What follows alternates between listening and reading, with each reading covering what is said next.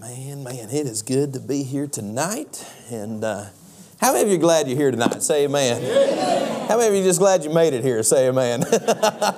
Some of you, man, I drug in here, but preacher, I'm here. Good deal, man. I'll take it anyway. I tell our people, you come straight from work, man, come on. And here in a couple weeks, y'all may shoot me for saying this, but here in a couple weeks, opening weekend of rifle season, we're having Camo Sunday on that Sunday. And I told our men, I was like, listen, if y'all are going to hunt Sunday morning, be in church on Sunday morning, you know? And I was like, come on, just come in your camouflage. That's fine, okay? But be in the house of the Lord. And, so there's guys that they pull out camouflage suit jackets and all kinds of redneck stuff. And it's great. We have fun with it and everything. And so, we cut up and laugh and enjoy ourselves. If you can't have fun in church, I'm going to tell you, where are you going to have fun at? That's my only question. And man, we just love it. I love serving the Lord. There's no life like the surrendered life and serving Jesus. I'm just going to tell you, there's no greater joy. And I know this, there's burdens in every one of our lives, and there's issues and things like that. I tell people all the time, if you knew everything about me, you wouldn't have wasted your time to come here and hear me tonight, But if I knew everything about you, I wouldn't have wasted my time coming up here to Missouri either, And I mean, that's just the bottom line. But I'm glad that the grace of God is sufficient, and man, He's awful good to us, and He'll take somebody like us and just use us. And boy, that is a privilege of a lifetime. Luke in chapter number 16, where we're going to be this evening. And Luke in chapter number 16, and just going to give you a just a simple thought this evening. And one that I hope and pray will be helpful to us in the church and as Christians. And I said yesterday that there was a lack of personal responsibility. That goes into so many areas of our lives, but it also goes into the area of evangelism as well. That personal responsibility of those around us that are dying and on their way to hell. And so here in this passage of Scripture, I'm sure you've read it, probably heard it preached on many times. But we're going to back up in Luke chapter number 16 just a little bit before that common passage that we'll read. And the Bible says there, in verse number 14 of Luke chapter number 16, the Bible says, "And the Pharisees also who were covetous heard all these things, and they derided him. And he said unto them, Ye are they which justify yourselves before men, but God knoweth your hearts. For that which is highly esteemed among men is an abomination in the sight of God." Man, that verse right there, I've been preaching a series, or did preach a series in our church for a while about exciting stories in the New Testament. And man, we went through and all Matthew, Mark, Luke, and John, and then also into Acts and different things and things that happened. And I was studying this passage, and so obviously I was going to preach on the rich man and Lazarus, and I was going to preach a passage on that. I felt so led to do it. And so, I like to read before and after the passage that I know many times, because I feel like, man, it just really helps you to get into context what is happening. So if you put in your mind and in your heart right now the statement that Jesus made, and you couple it with the verses we're about to read, boy, it helps you to understand a whole lot. That you see, Jesus, He was giving this story to the religious crowd. He was giving this story to the people who thought they were okay. He was giving the story of the rich man and Lazarus to some people who thought they were pretty spiritual. Now, we may speak on this a little bit later on this week. And I won't tell you what night, because I don't want anybody to not show up because of it. But honestly, man, we have got to be so cautious about what we think of ourselves. Yeah, that's right. Amen. If you ask me what I think of me, I can give you a pretty good story. I'm not bad at it. I know all my strong points. And I try not to notice any of my weaknesses, because that's just old flesh, That's how we are. And Jesus made a statement, man, I believe it cut, and I know when I read that passage of Scripture, boy, it cut deep in my life. Because the Lord says, you've justified yourself before men. And let me just say, those guys that He was talking to did a pretty good job of it. Buddy, if there was anybody that looked like a Christian, those old boys looked like Christians. If there was anybody that knew the law, those old boys knew the law. And Jesus said to them, you've done all that you've done because you're trying to please man. And he says, but God, hey, your Father, my Father rather, He knows your heart. Yeah, come on. And boy, when I read that, boy, the Lord just pierced my heart and just said, hey, is what you're doing because of what somebody else thinks or what somebody else says? Hey, is the reason that you go soul winning and tell people about Jesus is because you want your church to see somebody walk the aisle? Or is it because you're truly concerned about the welfare of someone else's soul? Amen. Are you truly concerned about what God can do to change a life that's broken all to pieces? Are you truly concerned about giving them the greatest news they could ever hear in their entire life? God said to me, you seem to be justifying yourself before man. And your works and what you've been doing. I'm telling you, I've had people say, man, what? I laugh. People say, preacher, you didn't preach. We were talking about this, Brother Haggett and I were. You didn't preach on Sunday, man. What did you do with your week off? I'm like, goodness gracious, why don't you ride with me one day, Just one day. Ride with me, answer my phone, talk to these people, and everything. I said to Brother Haggett, I was like, right when COVID hit and all that, I was traveling in evangelism full-time, running a camp and all that kind of stuff. And I thought, I needed a third full-time job, so I thought we'd just start a church, And I mean, it's just like we're just going all the time. I mean, things are crazy. And I'm going to tell you, the more good that you do, the easier it is to slip into that trap that the devil sells you, and that is this. Is look at what all I've done.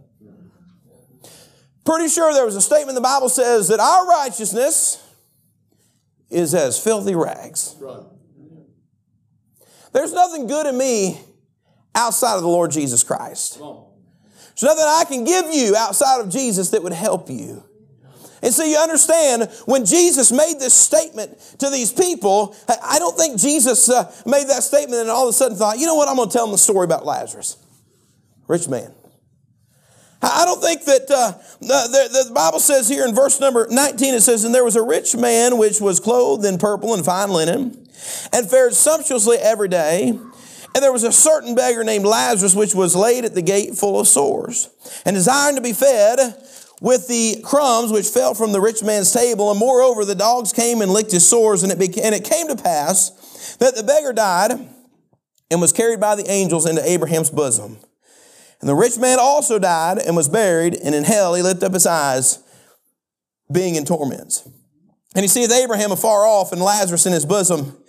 And he cried and said, Father Abraham, have mercy on me, and send Lazarus, that he may dip the tip of his finger in water and cool my tongue, for I am tormented in this flame. But Abraham said, Son, remember that thou in thy lifetime receivest good things, and likewise Lazarus evil, but now he is comforted, and thou art tormented.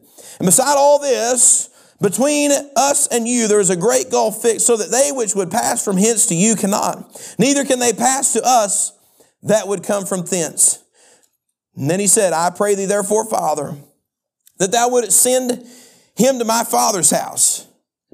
For I have 5 brethren, that he may testify unto them, lest they also come into this place of torment. And Abraham saith unto him, they have Moses and the prophets. Let them hear them. And he says, Nay, Father Abraham, but if one went unto them from the dead, they will repent. And he said unto them, If they hear not Moses and the prophets, neither will they be persuaded, though one rose from the dead. Boy, you talk about a gripping story. Well, it's got a lot of elements to it. Before we get in the sermon, I want to say this. The Bible says it's appointed unto man once to die, and after this is the judgment. That's what the Bible says. You notice there were 2 types of people. There was a very rich person involved in this story, and there was an extremely poor person involved in this story. And both of them, they succumbed to death at some point in their life. And if Jesus tarries, every single person in this room, there will be a funeral for you and I.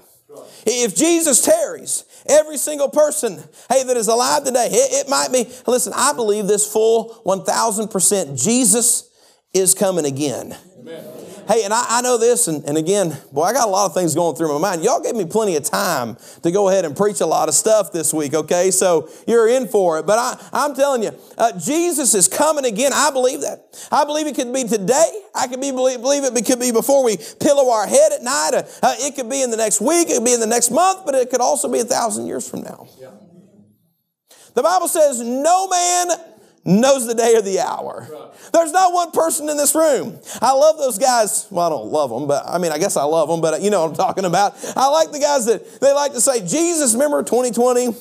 Man, that was the one. And then there was 2012. You remember that? That, you know, all the humanity was supposed to come to the end. And that was when and then they got all these dates wrong, because no man knows the day or the hour. There's only one person. Hey, Jesus is going to come like a thief in the night. Hey, he's going to catch his bride away. The trumpet's going to sound. Hey, one of those days. And I'm excited about that day. Man, I'm telling you, what a time to be a Christian, like right now. Hey, when the world's the darkest, the light shines the brightest, and the Bible says we're to be the light of the world. And I'm going to tell you, this is a great time to be a light because there's a lot of darkness in this whole world. So, that was just a commercial, maybe for one night this week. But every one of us, if that does not happen in our lifetime, we're going to die. You know, Brother Pope, Johnny Pope, his dad used to always make this statement. His children would kind of be downtrodden or whatever about something. And he'd say, cheer up, we'll soon be dead. You know, that was always his statement. And what he meant was, hey, I'm getting to go to heaven one day whenever I die. And man, what a privilege that is. The Bible gives here, it gives a split look at how death is. There's only two places. That's it. It's heaven or it's hell. There's only two places that you end up. Now there's other people that teach other things, but there's only two. And you'll spend eternity in one of those. That's just the way that it is. Now I love being saved. I love being saved from the top of my head to the bottom of my feet. Every last bit of me. Man, I am glad today to know that whenever I die, man, my soul is going to cross over. Man, I'm going to be with Jesus Christ in person. What a day that will be when my Jesus I shall see. Boy, that's a good day right there. Hey, and them old bodies, you know, which were dead, man, when Jesus comes, man, they're going to be a reuniting going on. I mean, there's a whole lot of things that are exciting that we could talk about there. I'm glad that I know that I'm going to heaven.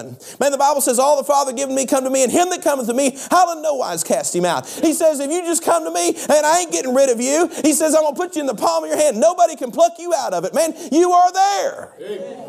Boy, I'm glad to be saved. Amen. So there's that side of things. But then there's also the side of things where this rich man went. The Bible says there, if we look in that passage, it says,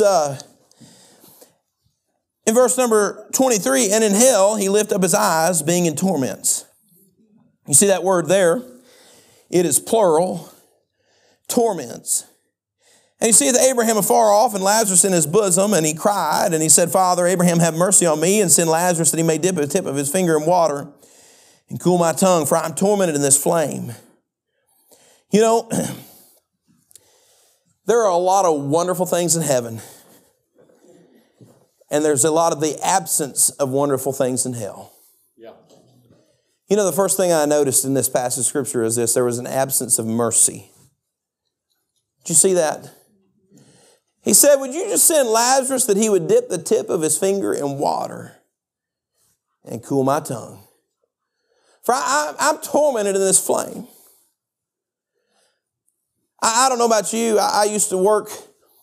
I still work, by the way, but I used to work chasing what we called hot spots on power line right-of-ways, and we were subcontractors, and we would go, and I'd take a machete, and I'd walk the rice fields in South Louisiana, South Arkansas, all that kind of stuff, and I'd find vines that were crawling up posts, you know, and telephone poles or the main transmission lines and trees that were getting too close, and I'd cut them, And we would kind of keep it at bay until the main crews came through and cleaned the whole floor underneath the thing. And so I did that. Man, a lot of times I would get, and this was back before they had all the Camelback things, you could wear on your backpack and all that stuff. And so I'd always just take a big old drink of water and then I'd just head out after it. And I'd start early in the morning before daylight and I'd get to that place and I'd set out and man, there were many, many times where I would go and I'd walk 6 and 7 and 8 miles through rice fields. If you've ever done that before, hey, your boots start out weighing just like boots. And then the next thing you know, when you get that mud that just keeps caking on, you're walking with 30 pounds on your feet, and you're walking through all this mud.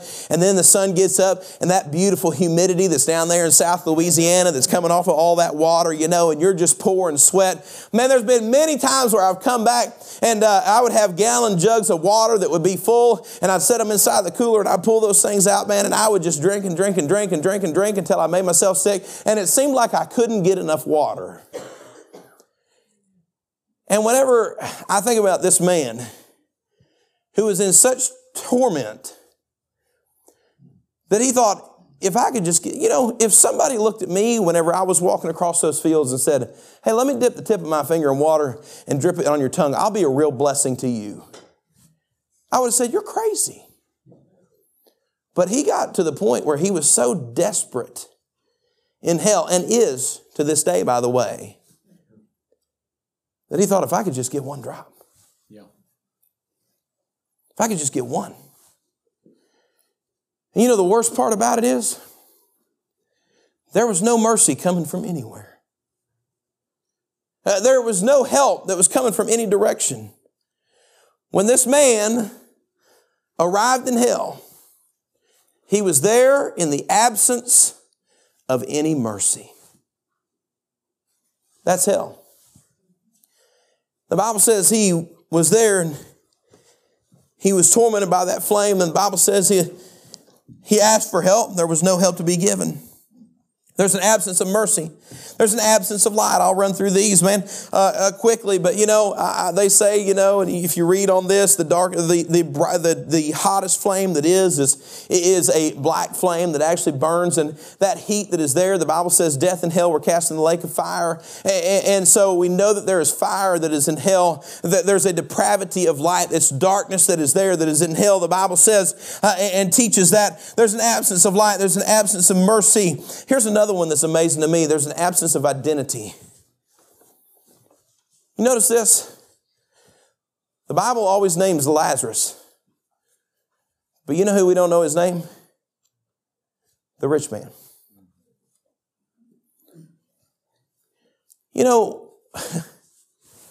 Society proves to you that identity is very important to everyone. You look at our society now. What is the big scuffle over right now? Well, I identify as... That's society. It is built in every single one of us by God Almighty. Which, by the way, I'll go ahead and settle that debate if there is one in here. There is male and female. There is man and woman. That's the way God created it, okay? Amen. So, amen. I'll just go ahead and settle. I don't care what you identify as. I know what you are, okay? And so, hey, that's just the way that it is. But it is built inside of us. Every single one of us. That desire, that yearning to have that identity, to be known by, even introverts.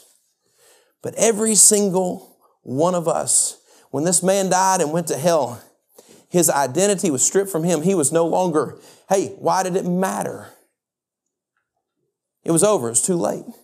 You notice in heaven, we get to identify with Jesus for all eternity. Amen. As his child. Amen. Hey, I'm a child of God. Whenever I spend eternity in heaven, I'm spending eternity with my heavenly Father. Hey, and I get to go in with all confidence because, hey, I was blood bought and adopted through the blood of Jesus Christ, his Son, and I was brought into the family and I was ushered in, and that's a great place. And I believe when you get to heaven, man, we're going to know Jesus, and there's that identity that is there. But in hell, there's an absence of an identity. In hell, there's no absence of a memory. He says, son, remember that in thy lifetime thou receivest good things. Also, if you look down there later on in the passage of Scripture, he brought into recollection the fact that he had brothers. I believe that he was reminded there that he had his opportunity, he had his chance, hey, you know what's amazing to me is the grace of God that was on my life in the fact that I sat in church service after church service at a bare minimum of 3 times a week, but often more times a week than that. I'm telling you, they always tell that joke, I had a drug problem, I was drugged to church on Sunday, I was drugged to church on Wednesday, I was drugged to church in Vacation Bible School, I was drugged to church for this. That was me, and then the camp time hit, I was in church on Monday night, Tuesday night, Wednesday night, Thursday night, and then we went to the church and went soul winning on Saturday, and then we were in church on Sunday morning, Sunday night, and then we were back in camp I lived in church. And I often think, how many hundreds of times did I hear the gospel preached? But it was not until I was 13 years old. You talk about the grace of God. That I heard the gospel preached hundreds of times, and it took me, 7, 8 years at least of the age of accountability there where I understood and I knew what was going on. It took me that many years and that many sermons and that many preachings before I ever responded to the gospel. And yet there's people that are living in this town that have never heard a clear presentation of the gospel one time. Yeah, come on. Boy, you talk about the grace of God. And I truly believe there's going to be people that are going to be sitting in church pews just like this one who thought they were okay, but God knew their heart, and they're going to end up standing before God, and the Lord's going to say to him, depart from me, I never knew you. And I believe in recollection, all those things are going to be coming back into your mind and saying this, I heard it when Brother Haggett preached it. I heard it when Brother Luke preached it. I heard it when this guy preached it. Man, my parents taught me at home. I've been in church all my life, but that's not what gets anybody saved. That's right, amen, brother. Going to church does not make you a Christian and make you saved any more than standing in the garage makes you a car. It doesn't help anybody by just simply coming to church and not responding, like I said yesterday. And boy, I believe there's a lot of people that have been given chance after chance after chance after chance. And one of these days, they might end up in a place called hell. I pray not. I pray no one ever leaves from this place right here and spends eternity in a place called hell. Yeah. It's revival time, okay? Yeah. And I just want to say, if there's doubts, there's questions, boy, the devil would love nothing more than to cause you to doubt. Yeah. If he can take away the security, I tell people this often, many times why people doubt, and I tell young people this, many times when people struggle in doubting their salvation, am I saved? Did I mean it this time? Oftentimes when I'm dealing with them, I'll tell them this. I'll say, if you're struggling right now and they can give me a testimony of where they prayed and asked the Lord to save them and this and that, I tell them, give you 24 hours. You just say, Lord, if you'll just help me in the next 24 hours, then I'll tell them, if there's not a peace or there's not a conviction, if there's not one way or another, and every single time it's always worked out one of the way or the other with that. Praise the Lord. And so, they come back and they'll say, man, I've had one. I was preaching at a camp in California. A young lady came to me and I said, you're putting too much stock in what you did and not enough stock in what he did. Amen. Yeah.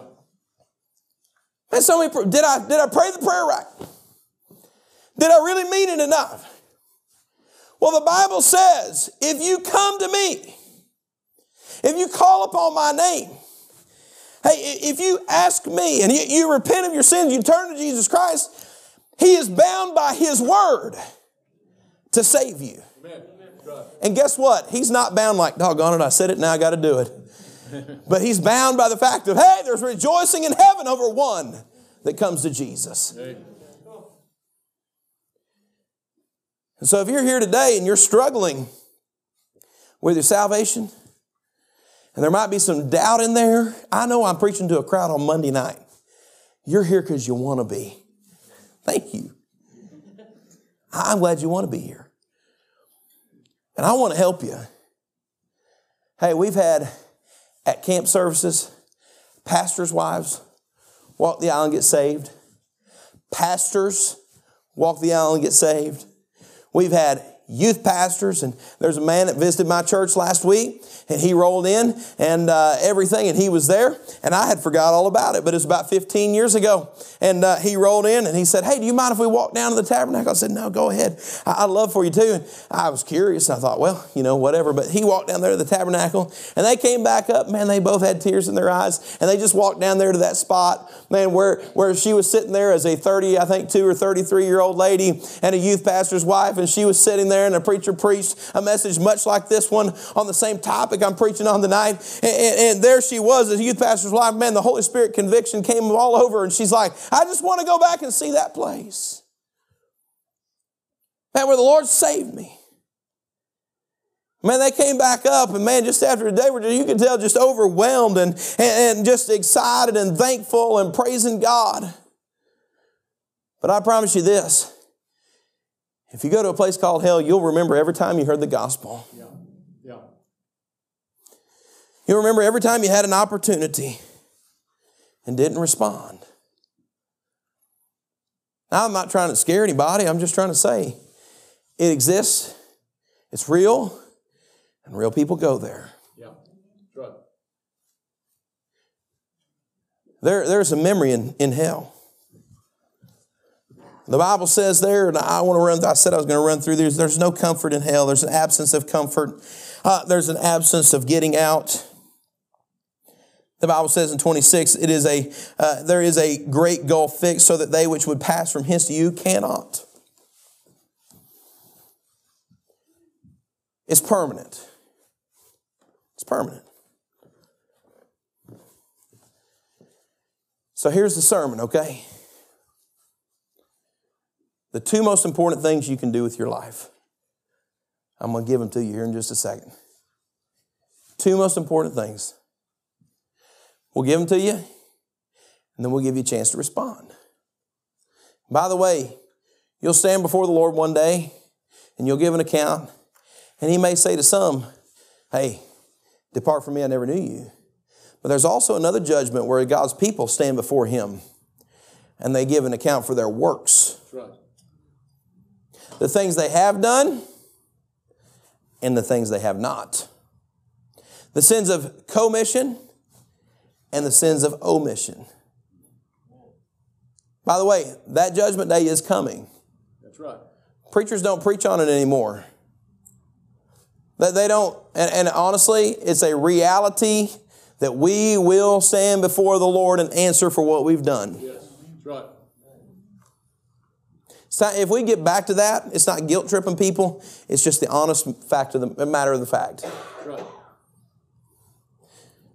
So the two most important things you can do with your life, here they are.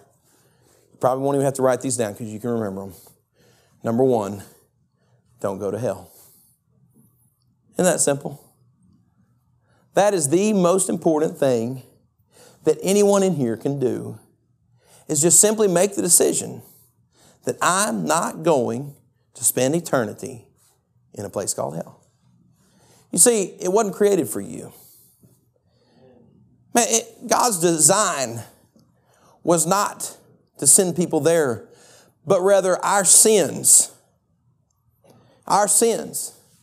is what brought that gap between us and God. And Jesus Christ in His love and mercy, when He came and died on Calvary, He bridged that gap. He made up that gap that no one could cross, and that holiness, and that God couldn't look upon sin. And he brought salvation to all mankind, both Jews and Gentiles, that all men, He says, I'm come that you might have life. That's the reason He came. He says, I came to seek and to save that which was lost. He says, I'm come. And the reason I'm come is because I know that you got a situation that you can't dig yourself out of. Hey, there's a hole that's too big you can never crawl out of. Hey, but I'm going to bridge the gap today, and I'm going to help you. And 2,000 years ago, Jesus Christ laid down His life for us and became sin for us, that we might know the righteousness of God, and we might be able to stand before Him justified and clean and worthy to come into heaven because of what Jesus did for us. Now, why? Why would anybody waste that love? God sent not His Son into the world to condemn the world, but that the world through Him might be saved. Yes, man. Well, those are some beautiful verses. Well, I love how the Lord works. But it has to be a conscious decision between you and the Lord. There's none of this that some make it in and some don't. Can I just say that? God is not willing that any should perish, but that all should come to repentance. Amen. Did you know that the Bible also goes on further? And you know, people talk about, well, there's an elect and there's this and that. Okay, that's not Bible doctrine. Let me go ahead and give you Bible doctrine here. He says He's appointed you to obtain salvation.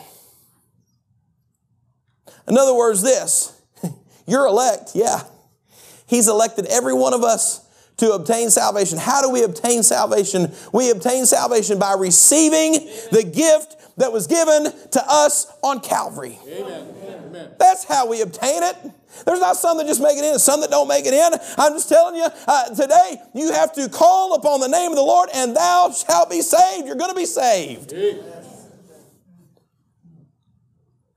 So today, your number one priority in life, number one biggest priority over any decision you'll ever make is this, is make sure you're going to heaven. Amen. Don't go to hell.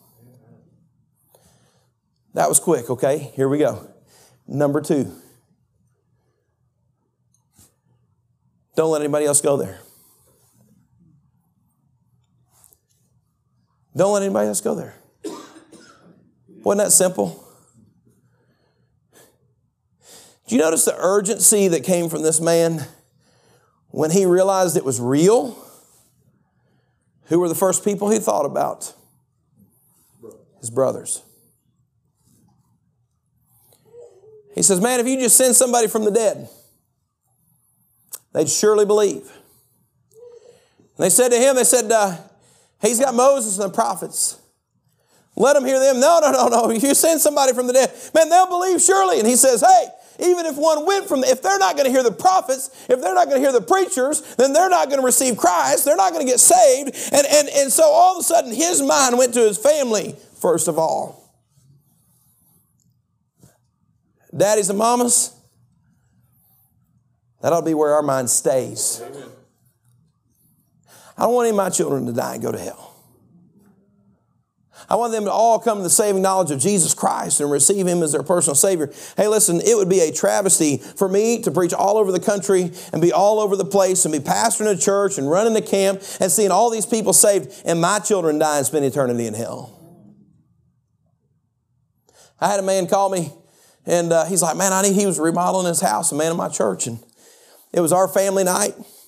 And man, family night was coming around and the kids were excited and we were going to watch something. We were popping popcorn. We were doing all this kind of stuff. We already had a fort built in the middle of the living room. And man, he's like, man, I really need help. And I'm trying to get my family back into the house and all this kind of stuff. And I just called him back and I said, man, I just started family night.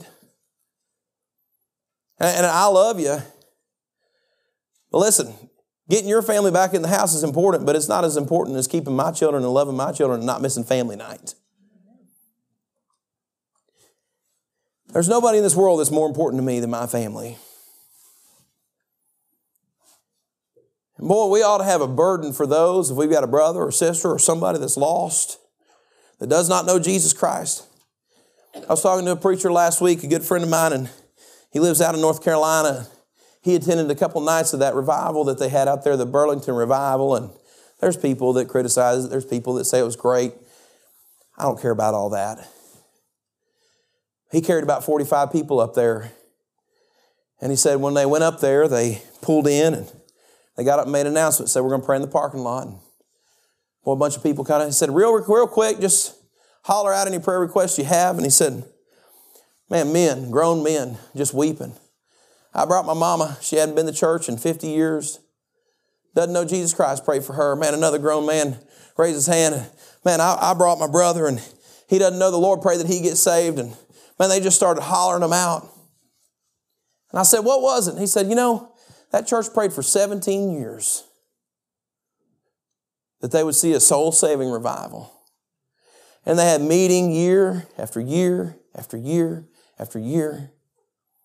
And they said when they finally had that meeting, when the Holy Spirit of God swept in. He said, honestly, it didn't matter who was preaching. It didn't matter what song was sung. I'm telling you, he said, you could just stand up and read John 3:16 and give an invitation. And he said hundreds of people were walking the aisle and receiving Christ as their personal Savior. He said, we took about 45 people up there. He said, 13 of our people walked the aisle and got saved. And he said, none of them. He said, if you'd asked me out of all the church members in my church, he said, I'd have said, they're saved. They're saved? No way. And they walked the aisle and got saved. What was that? Well, that was a church who for 17 years prayed and never gave up. And God answered that petition. Amen. What was it? They cared about the lost. You know, that was their number one prayer, so that they'd see people saved. They had a burden for people who were dying and going to hell. They, number one, made sure they were going to heaven. But then number two, they didn't want anybody else to go there. Yay. Now you think about this. I find it amazing how the wording of the Word of God is. He says, if you just send one from the dead. And you know what he said back to him? He said, if they don't hear the preachers, they wouldn't believe though one rose from the grave. And you know what I immediately went to? There was only one that rose from the grave. And you know how many people have heard that old story and they've neglected such a great salvation. If you're not going to hear it here, you're not going to hear it anywhere else. There's not, and listen, if they don't hear it out of your mouth, they might not ever have another chance to hear about the one that rose from the grave. Yeah. If you don't care, and that's really what it boils down to. Did you know it's amazing? I find time to do what I really care about doing. I like to talk about how busy I am, you know, because it makes me look better. It's a prideful thing probably, if we're just going to be real down on it. But guess what? No matter how busy I am when duck season rolls around, guess what I found time to do? Opening day of rifle season, guess what I found time to do? Why? Because I care about it. You make time and you make yourself do. Man, there's been times I've driven all night, got home at 3 o'clock in the morning, and then took and turned around and changed into hunting clothes and went to a deer stand. My brother, one time we were hunting on a stand about 500 yards apart in the same field. And man, I crawled up in my stand. I'd driven back from a meeting a lot like this one, and I drove all night long and got home at 3 o'clock in the morning. I didn't go to sleep because I was afraid I wouldn't wake up. I just put all my camouflage on, leaned back in the truck. My brother tapped on the glass. I started it up. We drove over to where we were hunting. We sat down, and man, I sat in that stand, and I mean, as soon as that warm sun got up there in my face, it started hitting my face a little bit, buddy. I was sawing logs just like that. And my brother's texting me, and he's like, man, is that one not big enough to shoot, you know? And look at all these deer over. And he said deer were just crisscrossing like a freeway in front of me, man, and I'm crashed out. What is that? Man, that was desire. I love that more than I love sleeping. Apparently not that morning, but I made a self-conscious decision that I was going to do whatever I could to be in the stand on that day because I thought it was going to be good or because I loved it or whatever it was, and I made time for it. And I'll do crazy things like that. But the people that I come in contact with day after day, and man, whenever I go to the restaurant and I can't even leave a track down, or I can't even say something to a waitress, or I can't even just be a little bit of a witness to somebody that I come in contact with, and the Lord says, you make time for what you care about. Yeah. There are people that are dying and spending eternity in hell, and if we really believe that it was real, I know we know that it's real because we've read His Word, but if we believe that it was real, it would change the passion that we had for the lost. It would change the passion that we have for our family. Hey, we might miss a few meals like some of you may have already this month, but you might miss a few meals in praying for someone who you know is lost and somebody that needs to get right with God. It would put some passion back in it. I'm glad that when Jesus came to earth and they took Him away, I'm glad He didn't say, you know what, I'm good, and called 10,000 angels and checked out of here, but He stuck with it because He knew there was somebody 2,000 years ago or 2,000 years later, hey, who was going to need a Savior, and his name was Luke Bishop, and had nobody else lived, hey, he would have done it just for me because he loved me. Amen. and his passion. So tonight, it's just two simple things. One, don't leave here and spend eternity in hell. And two, don't let anybody else go there. Amen. Don't let anybody else go there. It's that passion. There's that old song. I don't think people really sing it a whole lot anymore. I love music, man, and I use hymns and different things in my walk with God daily. But man, that song says, Lord, lay some soul upon my heart and love that soul through me. And may I nobly do my part to win that soul to thee. Man, I often pray that prayer in song. I'm walking with the Lord and saying, Lord, I want to do my part. God, I just want you to love them through me. I can't love them the way Jesus does, but Lord, if you could just use me as a conduit to love somebody, that they might come to know you. Man, it's not about them knowing me, but it's about them knowing your name and who you are. Yeah.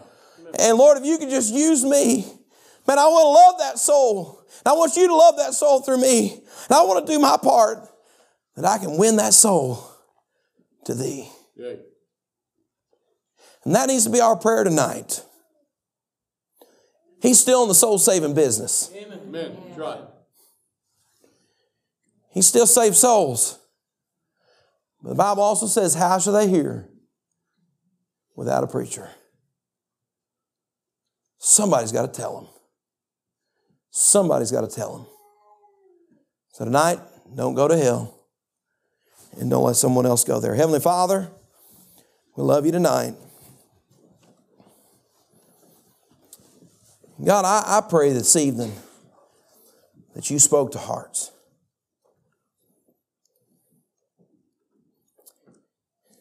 Lord, I pray if there's somebody here that's not saved,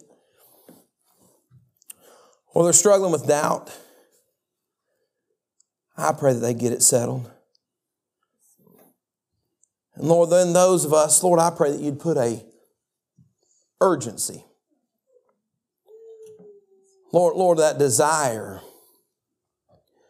I pray that we'd have it tonight. So, Lord, I pray that you'd help us this evening and bless this invitation. In your name I pray. Heads are bowed, eyes are closed. Can I ask you this evening, preacher, if tonight you're struggling with your salvation, can I just say to you this evening, if what is crossing your mind is what will others think, I can tell you exactly what everybody in this room thinks. Praise God. Praise God.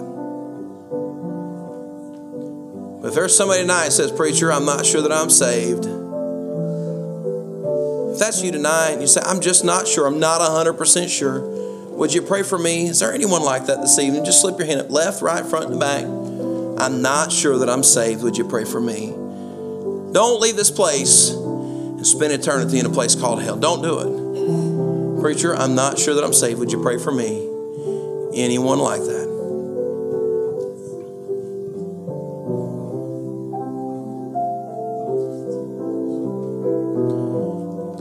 Can I ask you tonight, you care for the lost? Where's that urgency? Boy, it's easy to just get comfortable with where we're at. And the invitation tonight is this, is if you're not sure you're saved, would you come down here? You take me by the hand, you take Pastor Haggett by the hand, Mrs. Haggett. We want you to know. And the second thing is this, Christian,